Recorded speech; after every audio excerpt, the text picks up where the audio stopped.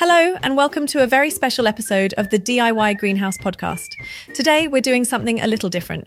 We've received a greenhouse full of questions from you, our listeners, and I'm excited to answer them.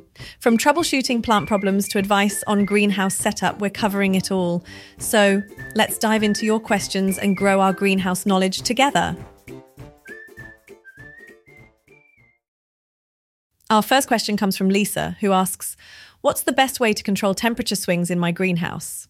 Great question. Temperature control is a key challenge in greenhouse gardening.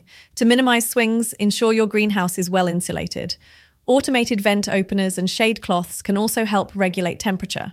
Consider using thermal mass, like water barrels, which absorb heat during the day and release it at night. Next, Andrew is curious about watering. How often should I water my greenhouse plants? That depends on several factors, including plant type, weather, and the medium you're growing in. A good rule of thumb is to check the soil moisture. If the top inch feels dry, it's time to water. Remember, it's better to water deeply and less frequently than to give small amounts often. Here's an interesting one from Alex.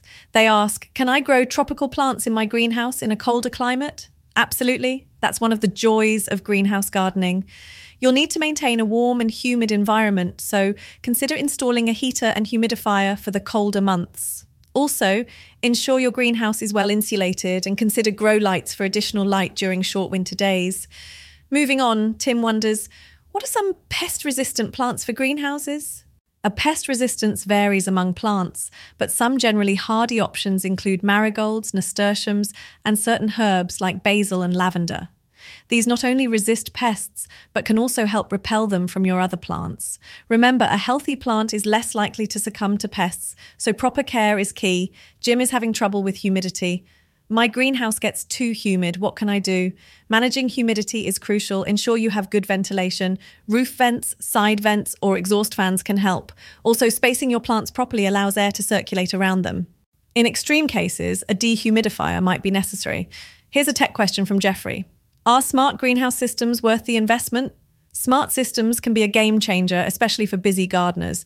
They can automate tasks like watering, temperature control, and even open and close vents. If you can't be in your greenhouse daily or love tech solutions, it's definitely worth considering. You have to weigh the costs and longevity of what you are doing. If you are in gardening to save costs at the grocery store, full automation is not the route you want to take. Your costs per production will be way too high to begin. And our final question for today from Ron. I'm a beginner. What's a good first plant for my greenhouse? For beginners, I recommend starting with something forgiving, like lettuce, spinach, or herbs. These grow relatively quickly and don't require too much special care. They're a great way to get your hands dirty and learn as you grow. That's all for our Q&A session today. Thanks to everyone who sent in questions. Your curiosity and enthusiasm are what make this community so fantastic. Keep those questions coming and we'll do more of these sessions in the future. Until next time, keep growing and keep learning. Happy gardening, everyone.